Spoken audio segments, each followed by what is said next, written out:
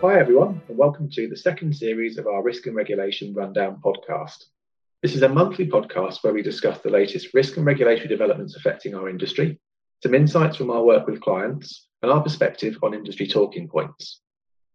I'm Andrew Strange, a director in PwC's Financial Services Regulatory Insights team, and your new regular host. As last month, we're recording this remotely, so please note the sound quality might not be quite as good as usual. In this episode, we're discussing sustainable finance and the environmental, social, and governance agenda, better known as ESG. I'm delighted to be joined by Elizabeth Stone, PwC's Asset and Wealth Management Leader, and Emma Cox, PwC's Head of Purpose and Sustainability and Climate Change Leader. Sustainability has been high on financial services firms' agendas for some time now. In the current situation, we're seeing ever stronger regulatory and commercial incentives for firms to take action. But firstly, Elizabeth, do you want to start by outlining what we actually mean by ESG? Thanks, Andrew. And that's a really good question to start with because there's so many different terms and acronyms being bandied about. So I think it's important to set the scene of what we mean. So ESG is essentially referring to a company's credentials on environmental, social, and governance issues. So the environmental is heavily, although not exclusively, focused on what companies do to manage their impact on the climate. Social is very broad, but includes things how companies treat their staff, their approach to diversity and inclusion, the extent to which they have a bigger purpose in society, so beyond simply making a profit, and how they tackle social problems. And then finally, governance should be thought about as the framework that underpins the E and the S. So how is a company controlled and run? What's its approach to executive pay? What's its board structure? And how does it approach things like culture, codes of conduct, and its supply chain management?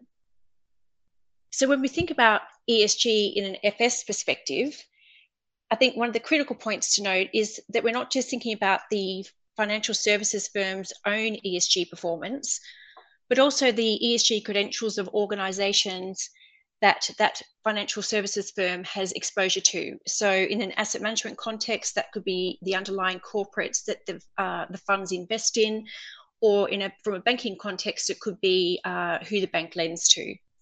And so I think one of the key challenges for financial services firms is how they then might reconcile their own ESG performance or viewpoint with those of the other organizations that they touch, whether supply chain, lending, or investing. Thank you, Elizabeth. That's really interesting and much broader than the regulatory world that I come from. I mean, what are the main drivers that are actually prompting firms to focus on ESG issues at the moment? So, Andrew, I think there's probably three main drivers that we could think about. So, firstly, obviously, regulation and policy. Policymakers and regulators internationally are increasing their focus on how to ensure that sustainability considerations and concepts are embedded across the wider financial system. Secondly, public attitudes. So everyone would be very aware of recent movements like Extinction Rebellion and Black Lives Matter, and the changing public attitudes towards ESG issues. And I think this manifests itself as increasing pressure by customers and employees on companies to adopt ESG principles. And then finally, investor demands. So again, partly as a consequence of movements like Extinction Rebellion and Black Lives Matter, but also I think we're seeing a generational shift as well. So the younger generations are more focused on wanting to invest their money in companies with positive ESG credentials. So I think if you take all these factors combined, what it is doing is causing business leaders to really focus on ESG. And our recent CEO survey that PwC does globally shows that chief executives are much more likely now to recognise the benefits of investing in climate change initiatives than they were a decade ago. So, for example, our most recent survey showed that 25% of CEOs strongly believe that climate change initiatives will lead to significant product and service opportunities. But 10 years ago, that percentage was only 13%. And then I think the other more recent factor is that we've seen the impact of COVID-19 really amplify the ESG agenda, and I think actually shift the balance of some of those drivers in driving the agenda towards ESG. I was going to ask about COVID-19 because you're right, it must be having an impact. Well, what are some of the ways that it is impacting firms at the moment, Elizabeth? Andrew, I think there's probably two ways to think about the impact of COVID-19 on the ESG agenda. So, firstly, short term and then the medium term consequences. So, from a short term perspective, I think there's probably three key impacts that we're seeing. Uh, Firstly, the collapse in global economic activity, I think, has brought greater credibility to the disorderly transition climate scenarios that regulators and industry have been considering. So where there's been skepticism before, I think people have actually seen what can happen. Secondly, the sharp downturn in demand for energy. We think that this could accelerate the devaluation of certain assets and heighten the risk of them becoming stranded assets. And so whilst this is not a new issue, it's obviously been identified as a key concern for quite some time, we do think that the COVID-19 crisis could accelerate this change and therefore increase significant risks to firms' balance sheets. And then the third impact is really around that greater focus on corporate social response to the crisis. So corporates have really been, I think, exploring through this crisis how they can respond and adapt their business models. And we've seen numerous examples of how they have done that. So car manufacturers shifting to the production of ventilators, fashion houses shifting to the production of PPE, for example. And I think the other short-term and medium-term factor to bear in mind is that also regulators will be paying close attention to how all of these types of ESG issues are amplified by COVID-19 and handled by the industry. And we certainly expect that the regulators will be looking at how FS firms have met regulatory requirements in the context of ESG and COVID-19. And Andrew, in the medium term, as governments grapple with the economic consequences of the pandemic, we know that they'll be exploring options to help boost economic growth. So what we envisage happening is that this renewed importance placed on sustainability will influence the nature of any future economic recovery, and that the financial services sector has a really key role to play in any green recovery. Not least of all, ensuring that sufficient funding is available and can be mobilised to support that sustainable growth. And there's been a number of industry associations, such as the City UK, who've already highlighted this point. So I think against this backdrop, financial services organisations can expect sustainable finance to move even further up the agenda, both from a policymaker and a regulator's perspective. Thank you, Elizabeth. I was nodding strongly there. Difficult in these socially distanced times, but that greater focus on social issues, the S in ESG, is certainly something we're seeing a focus on. I mean, Emma, can you talk us through what's driving that increased focus and how you're seeing firms responding to that? Yes, Andrew, thank you. And very interesting to listen to everything that Elizabeth's been saying. And I really agree with everything that she's touched on. The S in ESG, which is the social side, one report referred to as the ugly duckling of ESG, in that it was the one that used to get left out more, with much more focus on the E and the G side. Now, that's probably because a lot of the things in the E and the G side are easier to measure. And on the social side, it's harder. It's the things Elizabeth was talking about. It's about human rights, it's about health and safety, it's about responsibility for your customers, it's about labour standards, all those sorts of things. But those are things people really, really care about. And I think what the pandemic has done in particular is throw a much sharper focus on the need to understand businesses' social responsibility. We came into the pandemic with trust in business at a pretty low ebb. And what you've seen through the pandemic, I think, is a real positive reaction to companies, banks, institutions that get it right, that really put people at the center of it. The social bit is a very human-centric sort of metric. And if you get it right, it really helps to build trust. But the metrics are quite difficult sometimes to actually measure and disclose. But we've been getting better at doing that. I think the other thing that's been getting called out on the social side is real need for authenticity. I think where companies make grandstanding comments, they really get called out for it. And you see much higher standards being applied by a broader range of stakeholders. So this isn't just about companies reporting to either their shareholders or investors. You're seeing really the rise of this much broader stakeholder capitalism, and the S bit takes in a lot of those other types of stakeholders, and they've got much more of a voice now. So things like social media really has an impact on people's lives. So then you see things like the big platforms being called out if they don't take action on things people don't like hate speech, for example. The Black Lives Matter movement, which has been an incredibly powerful movement that's really touched the lives of many, many people, is making a lot of companies reassess their inclusion and diversity approach, and their approach to things like mandatory gender pay gap reporting, for example. So I think we'll see a lot more companies taking positive action to get ahead of the curve, show themselves as good societal citizens to make bigger and better disclosures. So it's a period of change here, and this broadening out of stakeholders that have different influences on the way that companies behave, report, take decisions, etc., can really have an impact on the way that business gets trusted in the future. And I think really can actually up the profile of ESG, because what we're seeing is that the S is often the bit that unites the E and the G together, because it's where things actually get played out in people's lives. It's the real human part of it.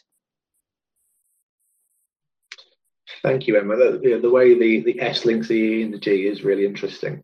I think that's been a really helpful overview of the main issues, but I think it'd be great if we can just talk in a little bit more detail about some of these points now.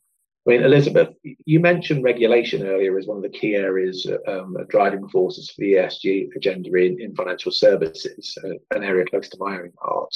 What are some of the key regulatory considerations and upcoming initiatives that should be front of mind for firms? Thanks, Andrew. I think broadly speaking, and I think I touched on it earlier, regulators basically want to see how ESG risks are integrated across the financial system. So for financial services firms, this means assessing and managing risks across their whole business and their operating model, and not just their balance sheet. So touching then on regulation, and it's almost a question of where do you start and how do you keep up, I think, because it is so far-reaching. But perhaps just picking up firstly on climate risk in banking and insurance. So we know that the PRA plans to carry out biannual stress tests to test the resilience of the largest banks and insurers on the risks associated with possible climate scenarios. And there's been a couple of very recent developments. So at the end of June, the Climate Financial Risk Forum, which is chaired by the PRA and the FCA, published its guide to help the industry address climate-related financial risks. And then very recently, on the 1st of July, we saw that the PRA published a Dear CEO letter on managing climate-related financial risks.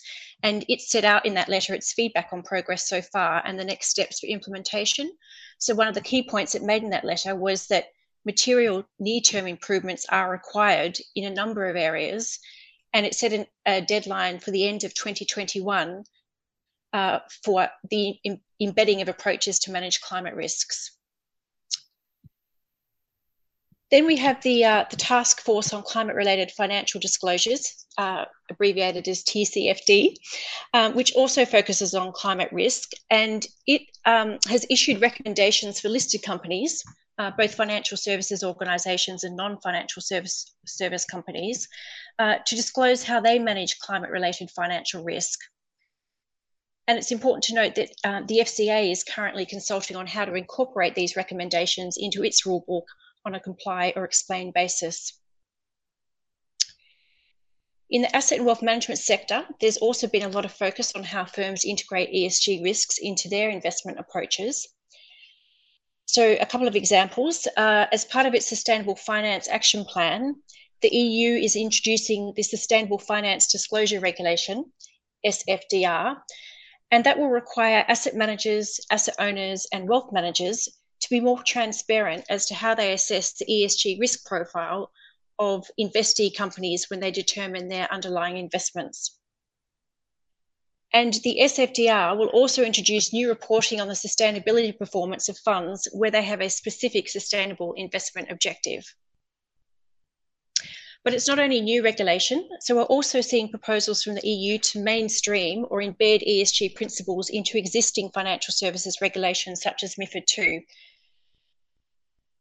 So the changes proposed to MiFID II, for example, would require investment firms having to consider ESG issues when meeting obligations on product governance, suitability, and conflicts of interest.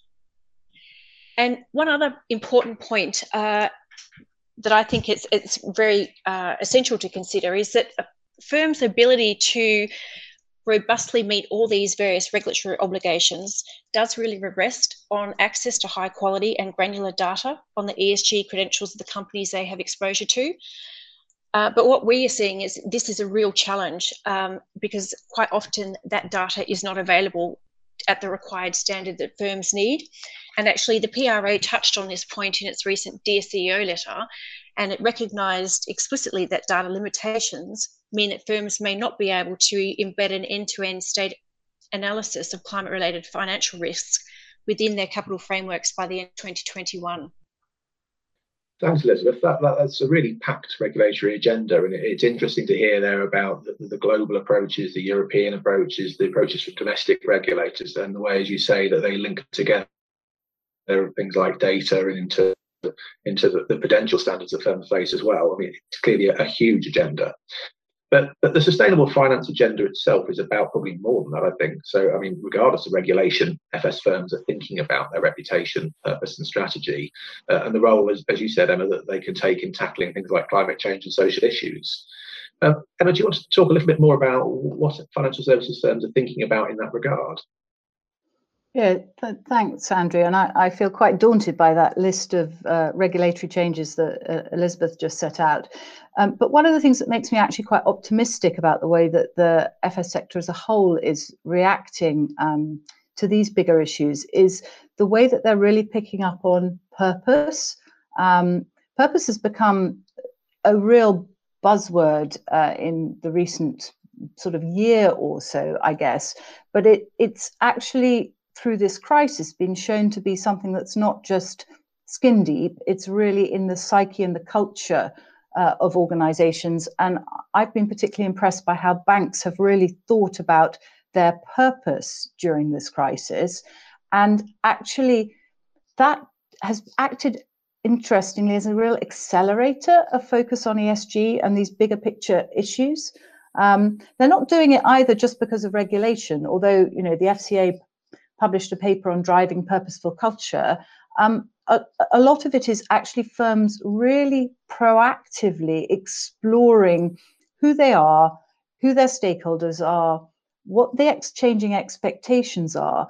And actually, we've seen leading banks declare themselves purpose-led with some really macro objectives and priorities as to how they can influence on financial literacy, for example, on SMEs, but also on climate change and on net zero and their role as lenders in that process, which is really interesting and quite a change from where we were, you know, even a year or two ago. I think the whole ESG agenda has really come into the spotlight. And so, again, you're seeing certain asset management companies really upping the level of integration of ESG in their investment decision making, talking about it, challenging others about it. So it's really become very, very much more mainstream rather than peripheral. And I do think kind of purpose has been a driving force in helping companies think about this and think about their the part that they have to play. It's not something now that is just sort of put off on the one side.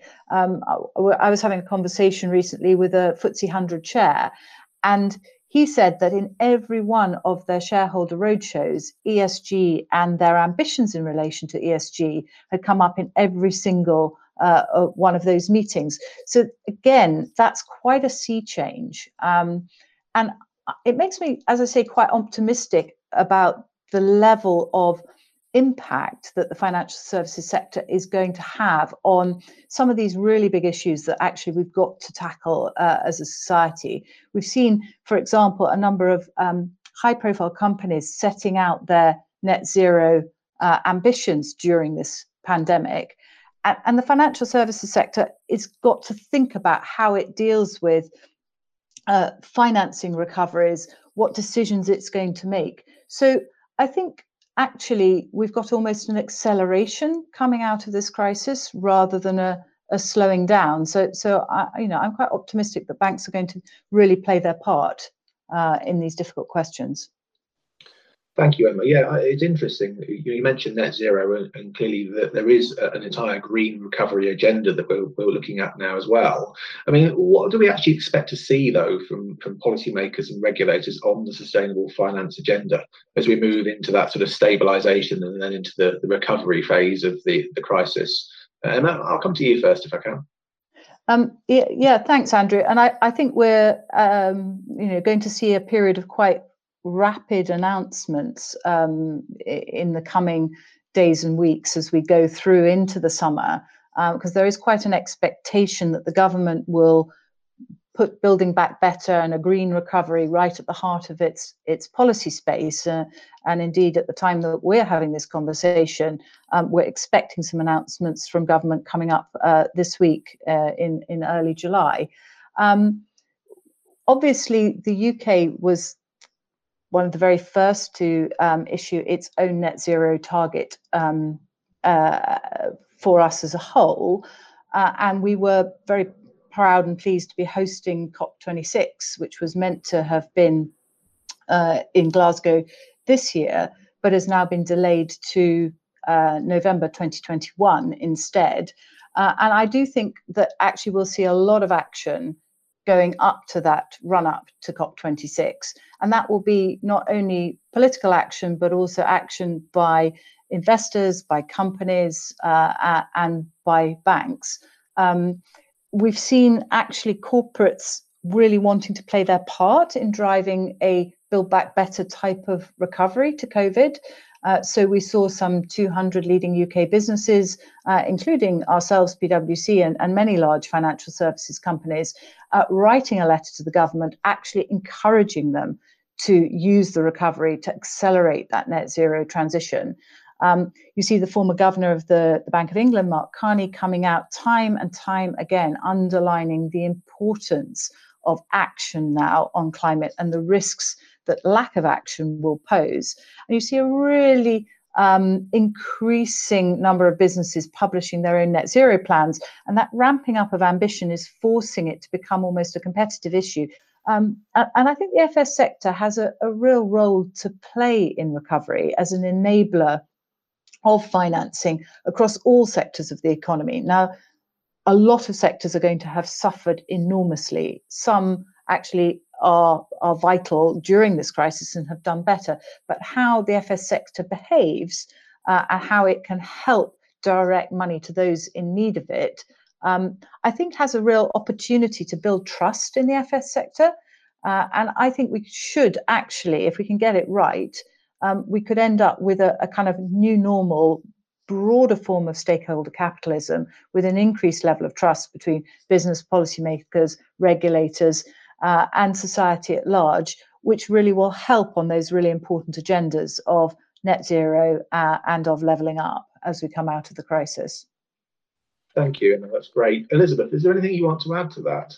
Andrew, I think the only point I would add is that I would hope to see, picking up on some of the points Emma made about purpose and trust, that the policy focus on green recovery will accelerate the debate around using prudential policy levers and tax measures and incentives to actually achieve sustainable objectives and help business to do so. So, for example, could we use a favourable VAT regime to foster more ESG investments, for example? Some really concrete measures that will incentivise and help industry to build back better. Thank you, Elizabeth. Well, you said there about concrete measures. So to finish, I'd like to ask you both just for a key takeaway message for our clients and firms. So is there a practical step that firms should be taking to progress on some of the issues we've discussed, or a key question they should be taking away to ask themselves? Emma, let's start with you. Thanks, Andrew. Well, I guess you won't be surprised, given my focus on purpose and the power of purpose, if I suggest that if you're sitting there in a company thinking, or a bank or an asset manager thinking, how do I take this forward?